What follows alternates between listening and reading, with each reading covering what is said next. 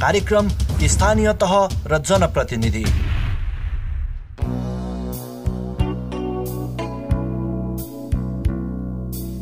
नमस्कार, कार्यक्रम स्थानीय तह र जनप्रतिनिधिमा यहाँलाई हार्दिक स्वागत छ।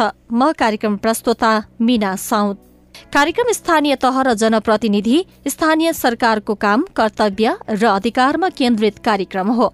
स्थानीय तहले भौतिक पूर्वाधार निर्माणमा के कस्ता कामहरू गरिरहेका छन्, शिक्षा, स्वास्थ्य, स्वच्छ खानेपानी, रोजगारी सृजना लगायत अत्यावश्यक महत्वका विषयहरूलाई कसरी अगाडि बढाइरहेका छन् लगायतका विषयमा कार्यक्रममा केन्द्रित रहने गर्दछौं। साथै स्थानीय सरकार सञ्चालनमा देखेका चुनौती तथा अवसरको बारेमा पनि कार्यक्रममा केन्द्रित रहन्छौं। स्थानीय तहको काम, अनुभव, अधिकार र उपलब्धि सम्बन्धी विशेष कार्यक्रम हो स्थानीय तह र जनप्रतिनिधि। किनकि एउटा नगरपालिकाको अनुभवबाट अर्को नगरपालिकाले अथवा स्थानीय सरकारले सिक्ने कुराहरू थुप्रै छन्। नराम्रा अनुभव पन्छ्याउने तथा राम्रा कामहरूबाट पाठ सिक्ने, अनुसरण गर्ने अभियान हो स्थानीय तह र जनप्रतिनिधि। श्रोता, कार्यक्रम स्थानीय तह र जनप्रतिनिधिमा आज हामी झापाको बुद्ध शान्ति गाउँपालिकाले गरिरहेका काम, अवसर र जनताको अपेक्षा पूरा गर्ने क्रममा देखेका जटिलता लगायतका विषयमा गाउँपालिकाका अध्यक्ष रमेश कुमार भुजेलसँग कुराकानी गर्नेछौं। कार्यक्रमको सुरुवात गरौं बुद्ध शान्ति गाउँपालिकाको संक्षिप्त परिचयबाट। बुद्ध शान्ति पूर्वी नेपालको मेची अञ्चल अन्तर्गत झापा जिल्लाको उत्तर पूर्वी भागमा अवस्थित एक सुन्दर गाउँपालिका हो। विक्रमसम्म 2073 सालमा संघीय मामिला तथा स्थानीय विकास मन्त्रालयले 753 स्थानीय तह लागू गर्दा झापा जिल्लामा साबिकको बुधबारे र शान्तिनगर गाउँ विकास समितिहरूलाई बुद्ध शान्ति गाउँपालिका बनाइएको हो। बुद्ध शान्ति गाउँपालिकाको कुल क्षेत्रफल 79.78 वर्ग किलोमिटर रहेको छ। यो गाउँपालिका 7 वटा ओडामा विभाजित छ। यस गाउँपालिकाको कुल जनसंख्या 42,525 रहेको छ। यस गाउँपालिकाको सिमाना पूर्वमा मेचीनगर नगरपालिका, पश्चिममा अर्जुनधारा नगरपालिका, उत्तरमा इलाम जिल्ला तथा दक्षिणमा मेचीनगर र अर्जुनधारा नगरपालिका सम्म फैलिएको छ। यस गाउँपालिकाको कार्यालय झापाको मेचीनगर नगरपालिका तथा इलामको रोङ गाउँपालिकालाई जोड्ने मेची राजमार्गमा रहेको बुधबारे चोकको पश्चिममा रहेको साबिक बुधबारे गाविसको कार्यालयलाई तोकिएको छ। यसै स्थानको करिब 100 किलोमिटर पूर्वमा बुधबारे बजार पनि अवस्थित छ। प्रत्येक हप्ताको बुधबार हाट बजार लाग्ने बुधबारे बजार साबिकको बुधबारे तथा शान्तिनगर गाविसको एकमात्र पुरानो बजार हो, जहाँ अहिले पनि सदाझै उत्तिकै जनसहभागिता र उत्साहपूर्वक किनमेल तथा हाट बजार गर्ने संस्कृति रहेको छ। बुद्ध शान्ति गाउँपालिका विशेष गरी धान खेतीको लागि चिनिने गर्दछ भने यहाँका कृषकहरू सुपारी, नरिवल, चिया, मकै लगायतका अन्य खेतीमा पनि उत्तिकै संलग्न छन्। हाल धेरै संख्यामा यहाँका कृषकहरू गाई, कुखुरा, खसी, सुँगुर आदि जस्ता पशुपालनमा पनि आकर्षित रहेका छन् भने उल्लेखनीय मुनाफा आर्जन पनि गरिरहेका छन्। बुद्ध शान्ति गाउँपालिकाले शहरीकरणलाई व्यवस्थित गरी आधुनिक शैलीको नगर व्यवस्थापन गर्न यहाँ रहेका आर्थिक, सामाजिक, सांस्कृतिक, शैक्षिक तथा पर्यटन क्षेत्रको विकास तथा प्रवर्धन गर्न बुद्ध शान्ति गाउँपालिका तथा गाउँपालिकावासी अग्रसर तथा उत्साहित रहेको देखिन्छ। यहाँ हौसला तथा ऊर्जालाई विकासको आधार मान्ने हो भने यो गाउँपालिकाले चाँडै नै आधुनिक शहरको रूपमा काँचुली फेर्न सक्ने विश्वास गर्न सकिन्छ। विविध जात जाति, धर्म, वर्ग, पेशा, व्यवसाय भएका मानिसहरूको शान्तिपूर्ण रूपमा धार्मिक सहिष्णुता कायम राख्दै आपसी मेलमिलाप तथा हातेमालो गरी बसोबास रहेको यस गाउँपालिकामा थुप्रै सम्भावनाहरू रहेका छन्। पहाडको चिसो सँगसँगै मधेसको सुरुवाती तापको सम्मिश्रण रहेको यो गाउँपालिकालाई अनुकूलन वातावरण, प्राकृतिक सुन्दरता तथा धार्मिक सहिष्णुता भएकाले एक उपयुक्त पर्यटकीय गन्तव्य स्थलको रूपमा चिन्ने गरिन्छ। यहाँ झापा, मोरङ, सुनसरी तथा भारतको विभिन्न भूभागको मनोहर दृश्यावलोकन गर्न सकिने गरी यस गाउँपालिकाको वडा नम्बर 7 स्थित धारा गोला भ्यू टावरको निर्माण तीव्र गतिमा भइरहेको छ। यस क्षेत्रलाई पर्यटकीय स्थलमा रूपान्तरण गरी आन्तरिक तथा बाह्य पर्यटकको पहिलो रोजाइको स्थान बनाउने लक्ष्य राखिएको छ। आदरणीय श्रोतावृन्द, यो त थियो बुद्ध शान्ति गाउँपालिकाको संक्षिप्त परिचय। कार्यक्रम स्थानीय तह र जनप्रतिनिधिमा आज बुद्ध शान्ति गाउँपालिकाका अध्यक्ष रमेश कुमार भुजेलसँग हामी कुराकानी गर्दैछौँ। त्योभन्दा पहिला एकैछिन व्यापारिक विश्राम।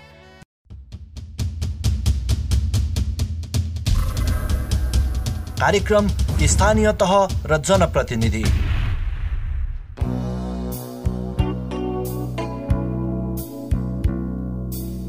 यो व्यापारिक विश्रामपछि पुनः स्वागत छ श्रोता कार्यक्रम स्थानीय तह र जनप्रतिनिधिमा। श्रोता, आजको बसाइमा हामी बुद्ध शान्ति गाउँपालिकाका अध्यक्ष रमेश कुमार भुजेलसँग कुराकानी गर्नेछौँ। आउनुहोस् स्वागत गरौँ उहाँलाई कार्यक्रममा। विशेष गरी कोभिड संक्रमण फैलिएपछि यसले मानौ करिब 1 वर्षसम्म समग्र अर्थतन्त्रलाई नै तहस नहस गर्यो, या भनौँ यसको असरबाट हामी कोही पनि अछुतो रहन सकेनौं। हाल कोभिडको संक्रमण बिस्तारै नियन्त्रणको अवस्थामा छ। अब बिस्तारै सबै क्षेत्र पूर्ववत अवस्थामा फर्किने पनि तयारीमा छन्। तपाईको गाउँपालिकामा चाहिँ यसको क्षति न्यूनीकरणका लागि अथवा पुरानो अवस्थामा फर्किनका लागि के प्रयासहरू गरिराख्नु भएको छ? त्यस्तो ठुलो प्रभाव परेन। गाउँ भएको हुनाले हामीहरूको गाउँघरमा सबै कुरा नै प्राप्त थियो।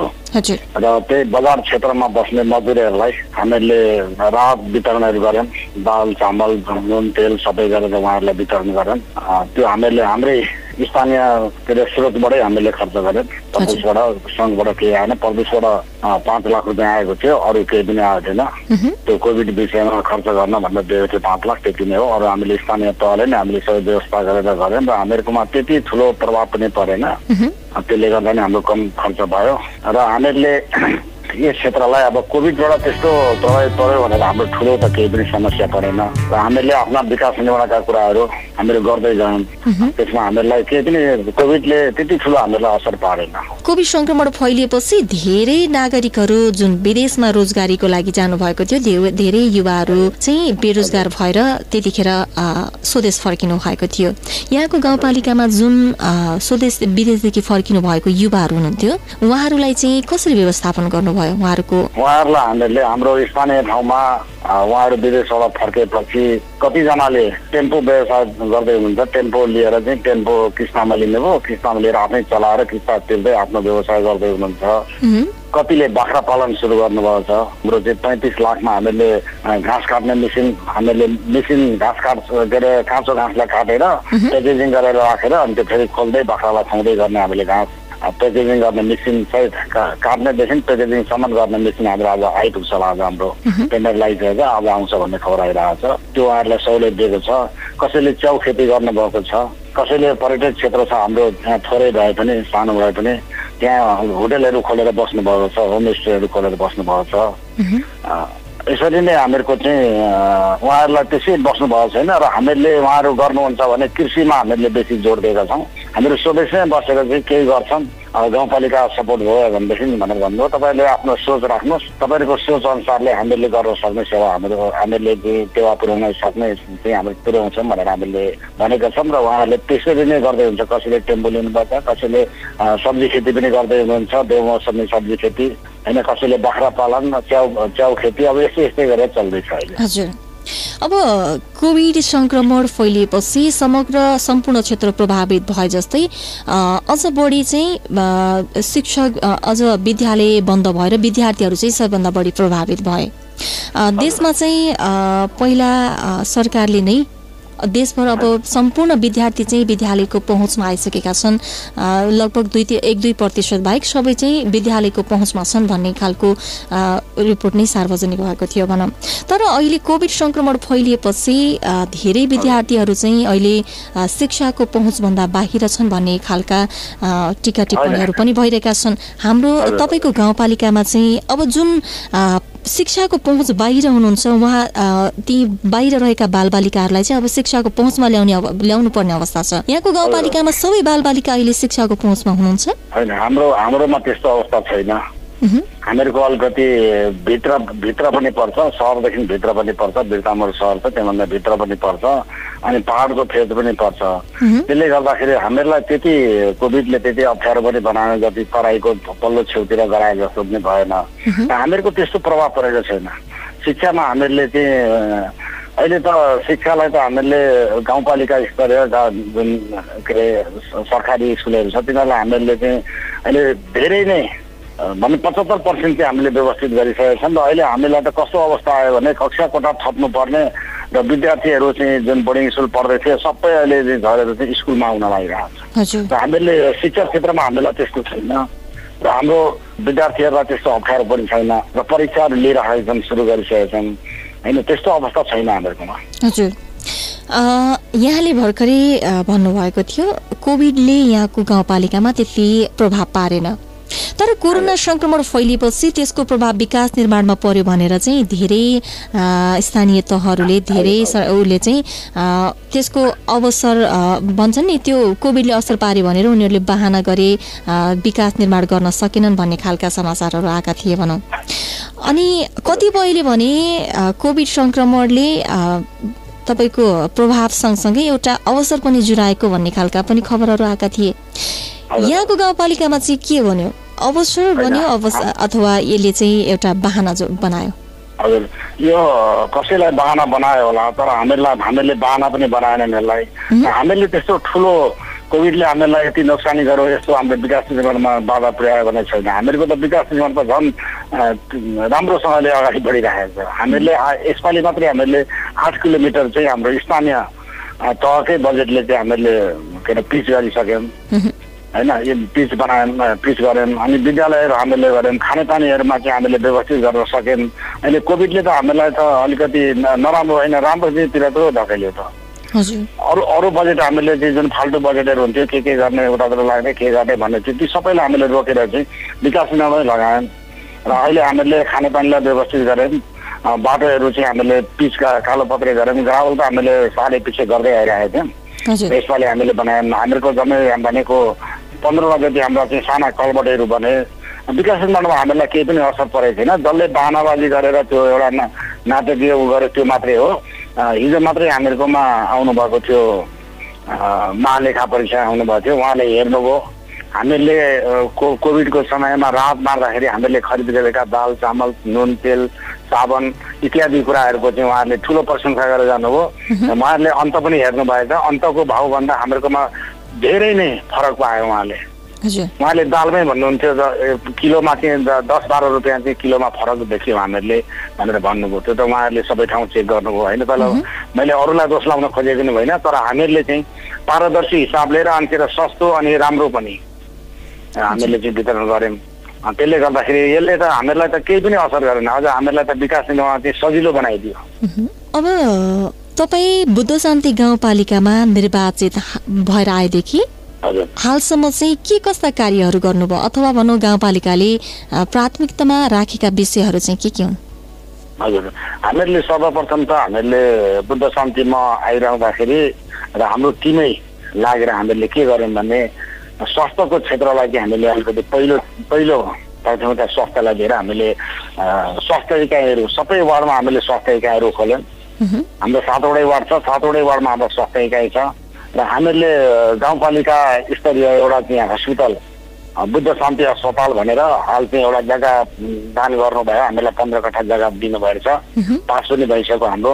र उहाँको नाममा भने भागीरथ बुद्ध शान्ति अस्पताल भनेर हामीले एउटा अस्पताल निर्माण गरेर हामीले चाहिँ अहिले 2 जना एमबिबिएस हुनुहुन्छ र 1 जना एमडी पनि हामीले 80 दिन खुलाइसकेका छौँ। त्यो एमडी पनि हामीहरूको अब 10-15 दिनमा त्यो पनि आउँछ गरेर हामीले हस्पिटल सञ्चालन गरेका छौँ। र स्वास्थ्य बिमा थिएन, यहाँ हामीहरू धुलाबारी जानु पर्थ्यो कि के अरे मेचीनगर जानु पर्थ्यो, हामीले स्वास्थ्य बिमा पनि ल्यायौँ।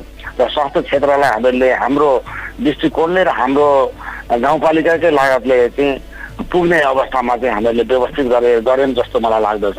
अहिले जहाँ थिएन र अहिले छ, तर त्यसलाई व्यवस्थित गरेर स्वास्थ्य बिमा पनि यहीँबाट सबै कुरा लिने। अनि हामीहरूमा ल्याबहरू छ, भिडियो एक्सरे छ, डिजिटल एक्सरेहरू छ, यो सबै कुरा हामीले व्यवस्थित गरेका छौँ स्वास्थ्य क्षेत्रमा। र शिक्षा क्षेत्रमा मैले अघि पनि भने हामीले शिक्षामा चाहिँ हामीहरूले 75% हामीले सुधार ल्याएका छौँ।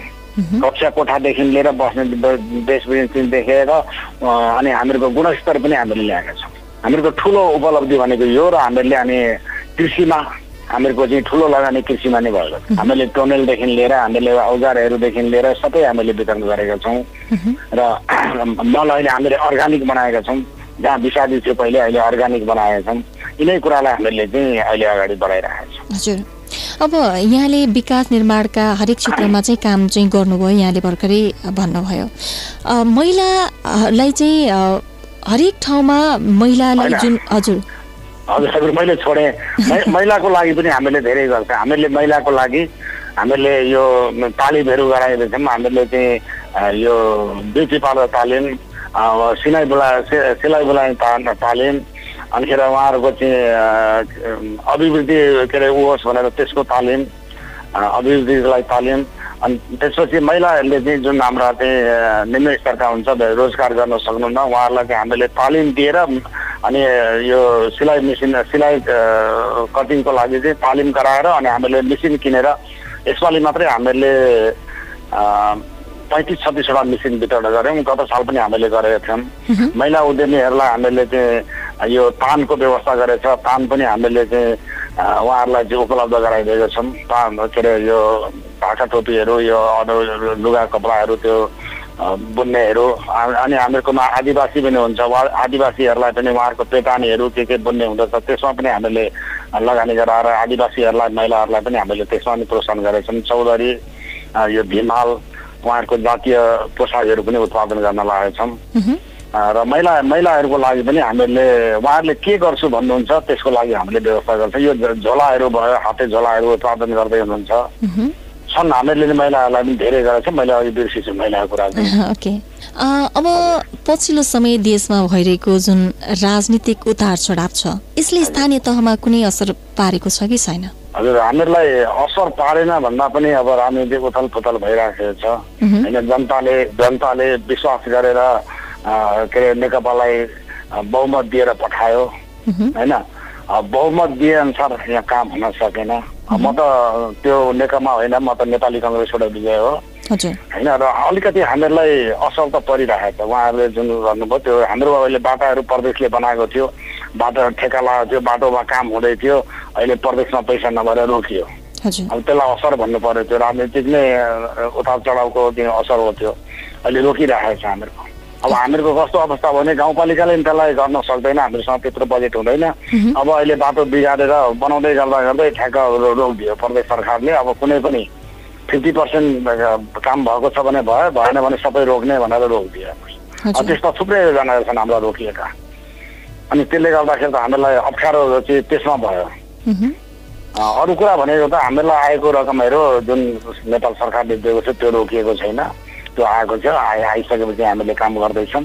हाम्रो भएको बजेटहरूलाई हामीले सदुपयोग र हामीले सिद्ध्याउन पनि आएछौँ। हाम्रो चाहिँ जुन बजेटिङ भएको थियो यो के अरे 77-78 को त्यो हामीले सिद्ध्याउन पनि आइसकेको छ। गाउँ गाउँमा सिंहदरबार पुगेपछि भनौँ अर्थात् स्थानीय सरकार आएपछि जनताको समस्या भन्दा पनि आम पार्टी कार्यकर्ता पोस्ने काम मात्रै भयो, जनताको गुनासोहरू चाहिँ सुनिएन भन्ने खालका पनि आरोप लाग्ने गरेका छन्। यहाँको गाउँपालिकामा त्यस्तो आरोप छ कि छैन? हजुर, हाम्रो गाउँपालिकामा त्यस्तो आरोप छैन। हामीहरूको गाउँपालिकामा अहिलेसम्म हामीहरूले त्यस्तो हुन दिएको छैन। उनलाई त हामीहरूको चाहिँ दुईटा पार्टी मिलेर हामीले सरकार के अरे गाउँपालिका बनेको छ। दुईटा पार्टी हुँदा पनि उहाँहरू पनि विकास निर्माण, मेरो चाहिँ आफ्नो भनाइ के छ भने हामीहरू जनताको काम गर्न भनेर आएका छन्। जनताकै यो हाम्रो बुद्ध शान्तिकै विकास गर्ने भनेर आएका छौँ। हामीले मिलेर काम गरौँ भनेर हामीले मिलेर काम गरेको छ। हामीहरूकोमा कुनै पनि त्यस्तो वाद विवादहरू पनि परेको छैन र त्यो हामीहरूलाई त्यो राजनीतिक असर पनि हामीहरूलाई त्यति साह्रो यहाँ छैन, त्यस्तो दबाबहरू छैन। हामीले चाहिँ पूर्ण रूपले चाहिँ खुलेर काम गर्न पाएका छौँ र हामीहरूकोमा धेरै नै विकास निर्माणहरू भएको छन्। हाम्रोका चाहिँ पर्यटक क्षेत्रहरू पनि हामीले गरेका छौँ। त्यसमा पनि हामीले हामीले त एउटा दुईवटा त आम्दानी पनि गर्न लागिसक्यौँ। कति अझै तयारी हुँदैछन्। यो धेरै क्षेत्रमा हामीले सबै क्षेत्रमा हात हालेका छौँ होइन। जस्तो चाहिँ हामीहरूको के भन्छ भने कृषिमा छ, घरेलु साना उद्योगहरूलाई हामीले प्रोत्साहन गरेका छौँ। पशुपन्छी पालनमा हामीले चाहिँ गरेका छौँ। पर्यटक क्षेत्रमा हामीले गरेका छौँ। स्वास्थ्य र शिक्षामा हामीले चाहिँ धेरै नै अगाडि बढाइसकेका छौँ।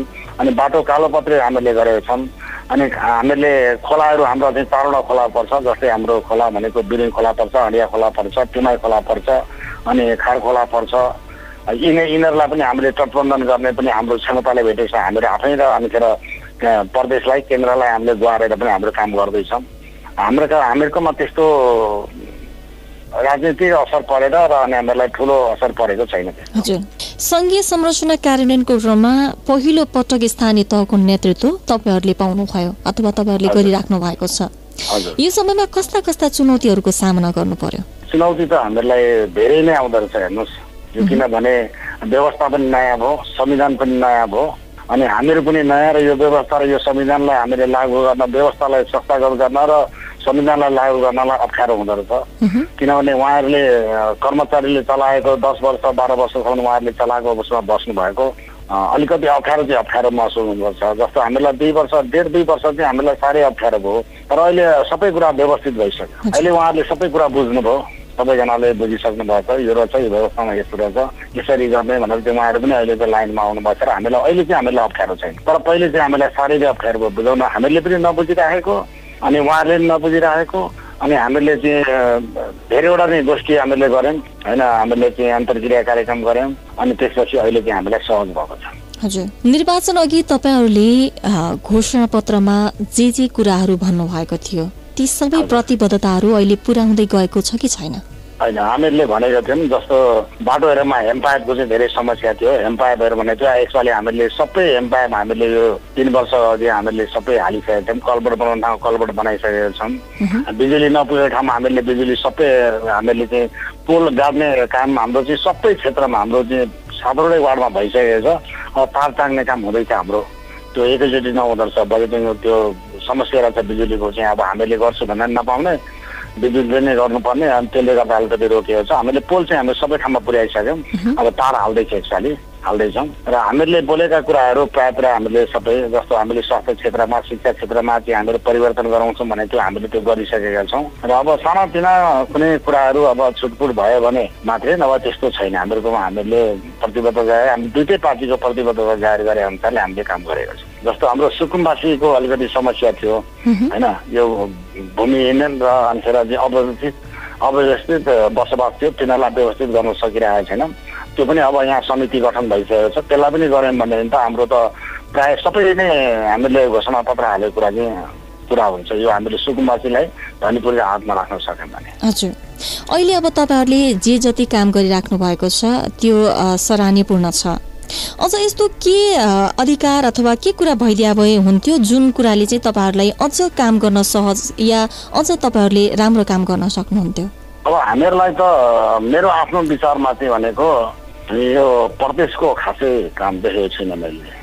यसले अलिकति देशको बजेट पनि धेरै नै त्यतिकै गए जस्तो मलाई लाग्दछ। यो सङ्घ र प्रदेश, यो के अरे प्रदेशलाई हटाएर सङ्घ र स्थानीय तह मात्रै भयो भने चाहिँ धेरै नै राम्रो हुने थियो। र स्थानीय तहलाई अलिकति हुनलाई त अब सबै ठाउँमा स्थानीय तहले राम्रो काम गरेको छ म भन्न सक्दिनँ। अलिकति त्यसलाई चाहिँ लगाम लाएर अलिकति दबाब दिएर र अनि कहीँ गलत काम भेटायो भने तुरन्तै कारबाही गरिहाल्ने, लगेर थानामै राख्ने काम चाहिँ गर्नुपर्छ। जनप्रतिनिधि भन्दैमा छोड्नु हुँदैन। जनताले पठाएको भन्दै उहाँलाई गलत काम गर्न त पठाएको होइन नि त। अनि त्यसले गर्दाखेरि त्यो चाहिँ अलिक कडाइ गरेर चाहिँ हामीले गऱ्यौँ भनेदेखि 2टा तह मात्रै भयो भने देशमा ठुलो नै जुन हामीले चाहिँ अहिले समृद्धि भन्दैछौँ यो समृद्धि चाहिँ अनि चाहिँ आउँछ कि जस्तो मलाई लाग्छ। हजुर अध्यक्षज्यू, अब हामी कार्यक्रमको लगभग अन्त्यतिर छौँ। नगरवासीको बृहत हितका लागि आगामी के कस्ता कार्यक्रमहरूलाई कार्यान्वयनको चरणमा राख्नु भएको छ? अब यसपालि त हाम्रो त्यतिकै गइहाल्यो, कोभिडले गर्दा पनि अलिकति कम्ती हामीले सोचे भन्दा कम भयो। हामीले पर्यटकलाई अगाडि बढाउन सकेनौँ होइन। कृषि पनि हामीले भने जस्तो हामीले सोचे जस्तो कृषिलाई पनि अगाडि बढाउन सकेनौँ र अब आउने हाम्रो उसमा चाहिँ कृषिलाई हामीहरूले चाहिँ सकभर कृषि र पशुलाई उच्च उसमै पुर्याउँ भन्ने चाहिँ मेरो सोच छ र त्यसलाई नै हामीले पहिलो प्राथमिकता दिन्छौँ। र त्यसपछिबाट हामीहरूले चाहिँ पर्यटक पनि हाम्रो चाहिँ अलिकति पहाड र मधेसले बनेको यो बुद्ध शान्ति भएको हुनाले पर्यटक पनि धेरै आउनुहुन्छ। यहाँ खोलाहरू छन्, त्यहाँ नुहाउन गर्न आउनुहुन्छ, पानी बगिरहेको हुन्छ। हो त्यसले गर्दाखेरि पर्यटकलाई पनि हामीले अगाडि बढाउने हामीले लिएको छौँ, लक्ष्य लिएको छौँ। अनि हामीले स्वास्थ्यलाई हामीहरूको हस्पिटल बन्दैछ, हस्पिटललाई हामीले चाहिँ माग गरेका छौँ। अब हामीले जग्गा प्राप्ति भइसकेको, हामीले 15 कट्ठा प्राप्त गरिरहेका छौँ र त्यहाँ हामीहरूले चाहिँ 2500 यहाँको हस्पिटल चाहिँ हामीले त्यहाँ निर्माण गर्ने हाम्रो लक्ष्य छ यसपालि। र हामीले शिक्षालाई अझै हामीले 100% नै पुर्याउँ भनेर चाहिँ हामीले लागेका छौँ र हामीले स्थानीय पाठ्यक्रम पनि हाम्रो तयार हुँदैछ। हाम्रो अहिले के अरे लागिरहनु भएको छ हाम्रो चाहिँ स्थानीय शैक्षिक के अरे बुद्धिजीवीहरू उहाँहरूले त तयारी गर्दै हुनुहुन्छ र हामीले स्थानीय पाठ्यक्रम पनि हामीले लागू गर्छौँ यो अब आउने साल र यस्तै विकासनिर्माणका अरू कुरा त छँदै छन्। हाम्रो बाटाघाटा हामीले कालोपत्री हामीले सुरु गरिसकेका छौँ र त्यसलाई हाम्रो निरन्तरण दिन्छौँ र हामीहरूका भएका अरू कुनै त्यस्ता रोकिएका कामहरू छन् भने त्यसलाई पनि हामीले अगाडि बढाउनेमा चाहिँ लागेका छौँ। हजुर, हस् अध्यक्षज्यू, समय र संवादका लागि यहाँलाई धेरै धेरै धन्यवाद। हजुर, तपाईँहरूलाई नै धन्यवाद। श्रोता, उहाँ हुनुहुन्थ्यो बुद्ध शान्ति गाउँपालिकाका अध्यक्ष रमेश पराजुले। उहाँसँग हामीले बुद्ध शान्ति गाउँपालिकाले गरिरहेका काम, स्थानीय सरकार सञ्चालनमा देखेका चुनौती तथा अवसरका बारेमा संवाद गर्यौं। यति भन्दै आजलाई स्थानीय तह र जनप्रतिनिधिको समय सकिएको छ। यतिन्जेल कार्यक्रम सुनेर साथ दिनुभयो यहाँहरू सम्पूर्णलाई धेरै धेरै धन्यवाद। साथै प्राविधिक सहयोगका लागि सृजना खड्कालाई पनि धन्यवाद। भोलि फेरि फरक स्थानीय तहका जनप्रतिनिधिसँगको संवादका साथमा उपस्थित हुने नै छौं। तबसम्मका लागि म कार्यक्रम प्रस्तोता मीना साउद पनि बिदा हुन्छु। नमस्कार।